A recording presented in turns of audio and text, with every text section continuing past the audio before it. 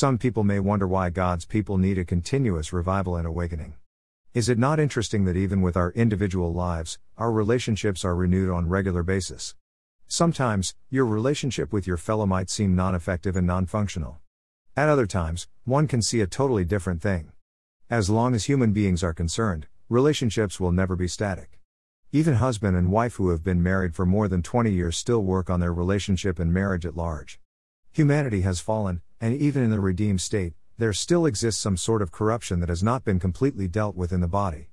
It is for this reason that is why relationships must be renewed continuously. When it comes to the church, it is individual believers that form the church. Believers can sometimes grow cold. At other times, when the older generation fades out, the new generation might not know the God who walked with their fathers.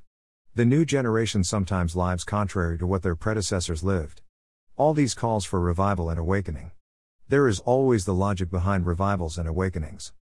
Now getting back to Psalm 85, God's people had not forgotten their previous state in which they were in because of sin, and how God delivered them.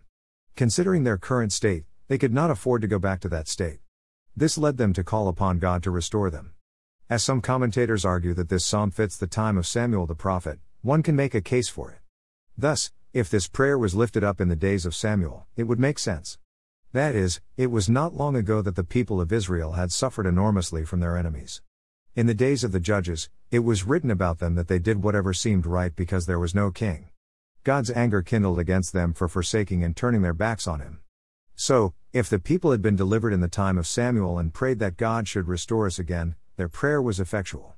Thus, they had the revival they prayed for in the time of David. Also, if this psalm was written in the time of the post-exilic community, it still makes perfect sense. Thus, it was sin that brought judgment on the Jews. The Babylonians exiled them for 70 years. After returning to their land, the people seem to have forgotten about what sent them to the exile in the first place. They continued to live sacrilegiously. So, if the people came to their senses and recalled that God judged them severely because of sin, they had every reason to cry for compassion and revival. And in this period, their prayer for revival seemed to have been effective because, in the time of Ezra, there was a great awakening too.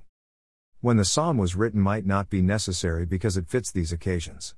It might be that Psalm 85 was a psalm that the Israelites used whenever they saw themselves as becoming lax in spiritual things. So, whether Psalm 85 was written in Samuel's time or during the post-exilic period, the prayer of the people was efficacious. In the days of Samuel to David, there was a spiritual awakening.